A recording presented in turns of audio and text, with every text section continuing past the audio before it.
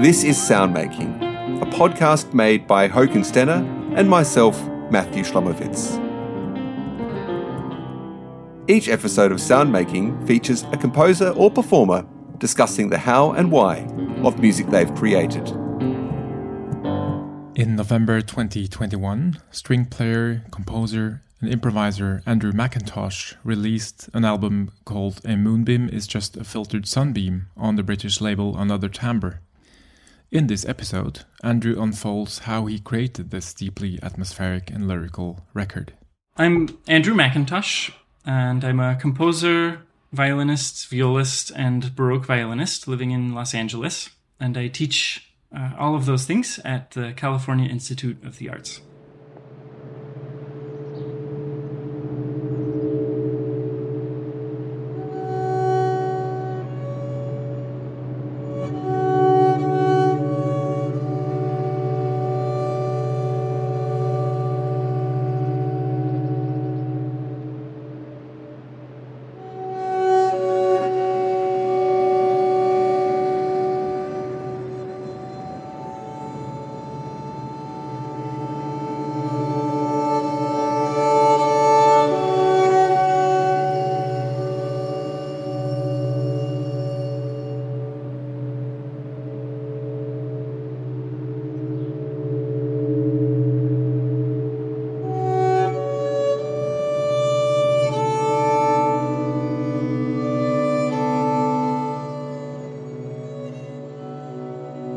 What we just heard was a fragment from A Moonbeam is Just a Filtered Sunbeam, which is a hour-long fixed media piece that I composed in 2020, which was released last year on the British record label Another Timbre. Most of my career has been as a performer or as a composer writing primarily acoustic music for other musicians to play. And it's a very score-based practice for me for the most part. Although I do a fair amount of improvisation as well as a performer. And it's been a curiosity in the back of my mind for years, wondering what would happen if I created music out of recorded material instead of out of material intended to be performed. I love recordings. Perhaps even more than concerts. And starting in about 2014, I began collecting some recorded sounds without really a clear vision of what I would do with them. I just knew that I loved these sounds and I wanted to create a little library of recorded sound.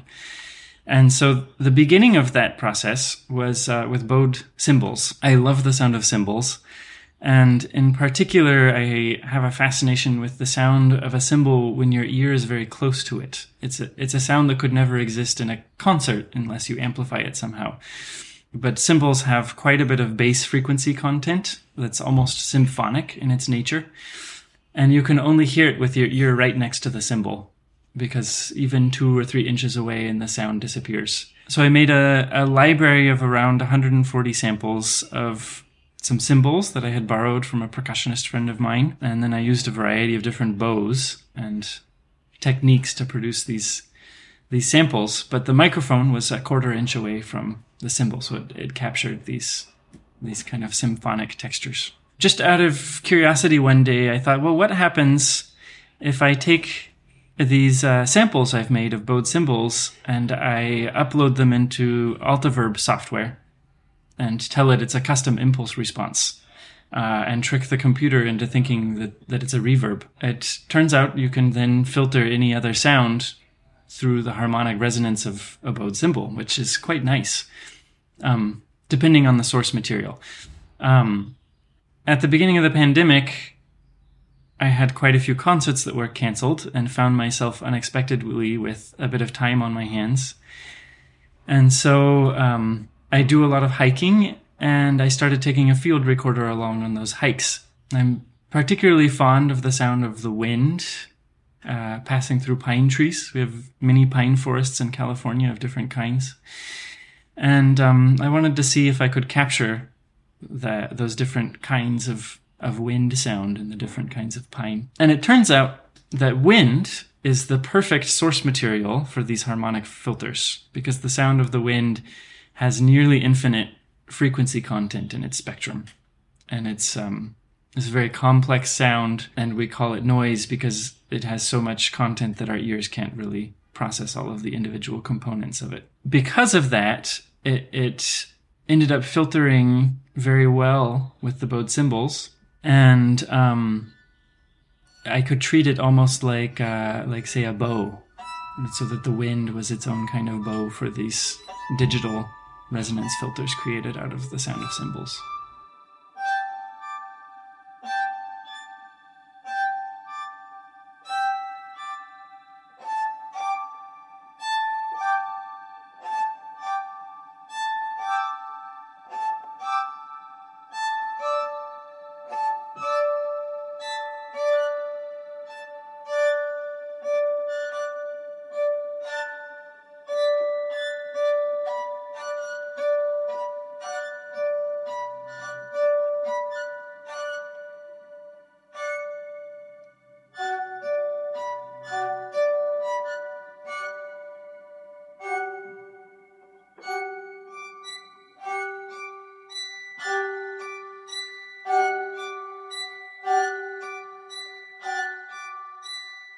Another element of recorded sound that I was interested in was to do several very long takes of improvisations on violin and viola, which are my primary instruments.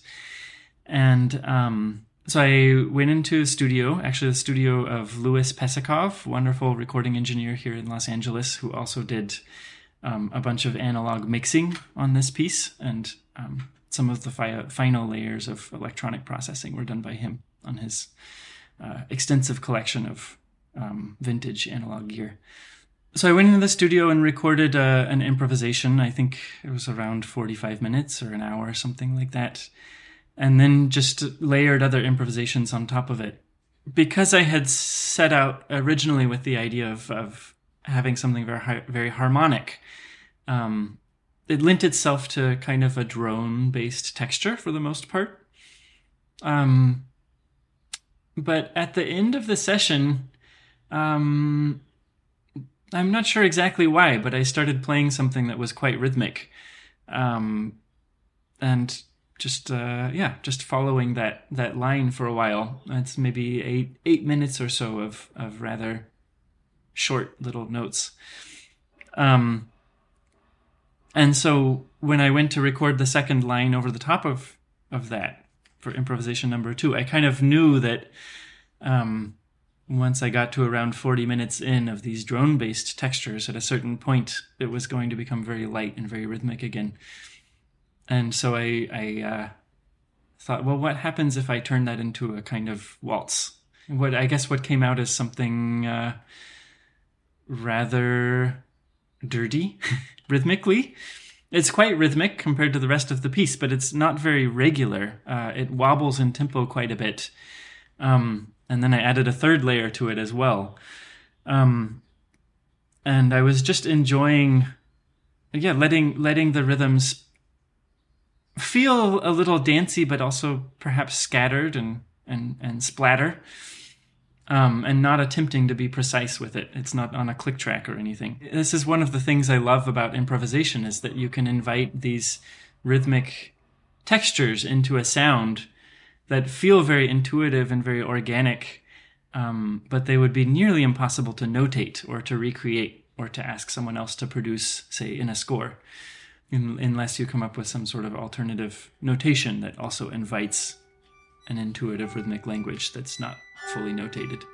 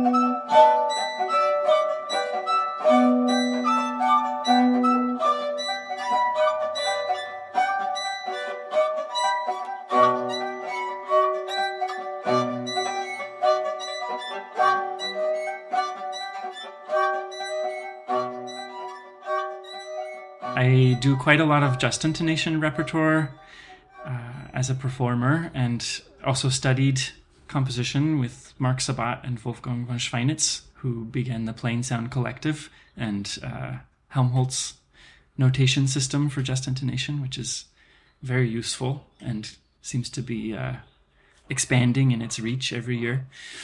So this has been a large part of my life, but just intonation music, and as a overgeneralization here, tends to be pretty thoroughly composed. It's a very detailed way of working with harmony, and I've wondered for a while what would happen if you attempted to improvise in that world instead of planning everything in advance. And so I came up with a little bit of a system with which I wanted to map out some basic harmonies on the open strings and harmonics of the instrument, and then just improvised within that. And I didn't necessarily have a plan other than adding to this library of recorded sound that I might eventually someday make something out of.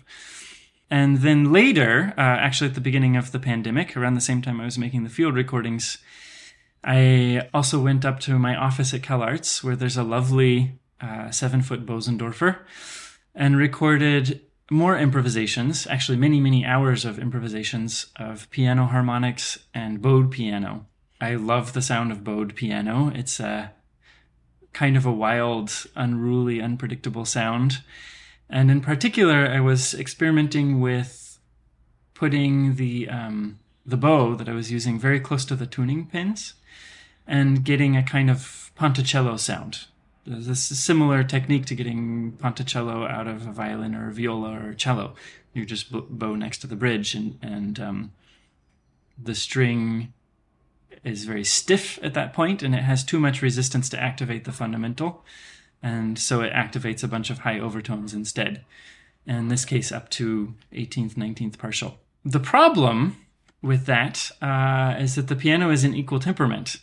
And so I had this idea that I was generating these long kind of drone improvisations, but I wanted them to be stitched together harmonically with the violin and viola improvisations. And so I thought, well, I shifted some of the strings on the instrument by a septimal comma, which is an interval, a very small interval, which happens to have a ratio of 64 to 63. So I thought, what happens if I speed up the recording of the piano samples by the same ratio? And a very happy accident is that then all of the overtones aligned with what I had been improvising with on the stringed instruments. In fact, as a very technical side note here, when you strike a piano string and let it resonate freely, it's usually fairly inharmonic, and the overtones are out of tune. But when you bow a piano string, the friction of the bow against the string creates a stick-slip phenomenon called mode locking, which actually forces all of the overtones to be in tune with the fundamental of the string. So the most in tune way that you can play a piano is to bow it. I discovered that by accident, just based on the fact that then it aligned perfectly with these microtonal harmonics in the violin that I had recorded months earlier.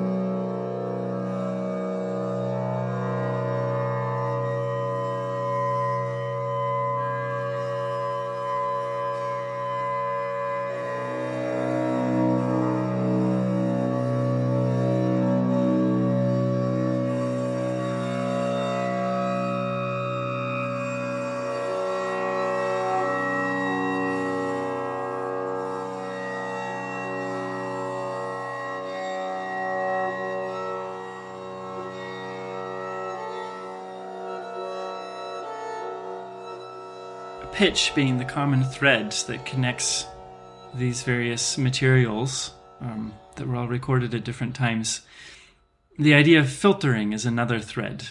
First of all, in a very analog sense, on the violin and the viola, I love using mutes. And so when you place mutes made of different materials on the bridge, it's essentially an analog version of an EQ filter. A very soft mute will filter out high frequency content, and a very hard mute will filter out low frequency content. And so I was using mutes made of rubber, of leather, of wood, and of metal at different times to create different sounds out of the instruments. Also, the idea of a harmonic on a string is itself a filter, because a vibrating string contains dozens of waveforms passing back along the length of the string. But when you press at a certain point on the string, very lightly at a nodal point, you filter out all of the possible waves that don't pass through that point. Say if you touch 2/7 of the length of the string, then what remains is only seventh partial type sounds that come out of that string, because anything else is filtered out.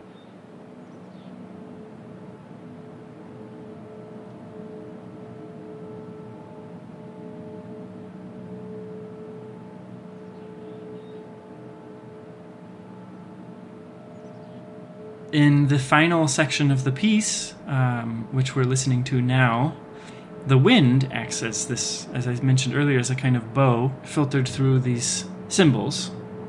But the cymbals are not the only things that it's being filtered through. I also created some of these resonance filters out of simply samples of earlier in the piece, just taking the stereo mix of like minute 10 or 11 and taking a 10-second chunk and then telling Altiverb it's an impulse response and using it as a reverb.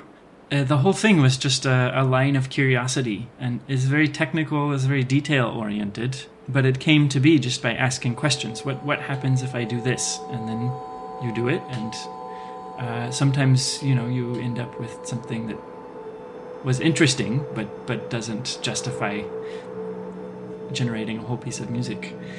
And sometimes you end up with really happy accidents that are perhaps a bit of a mystery. In fact, I think that in general, as a composer, when I've been most happy with things I've written, I feel like I have no idea how they work or where they came from. I'm a very detail-oriented person, and so I can talk about the techniques and the methods for how something was made. But the more intuitive level of what makes it work is often just simply a mystery.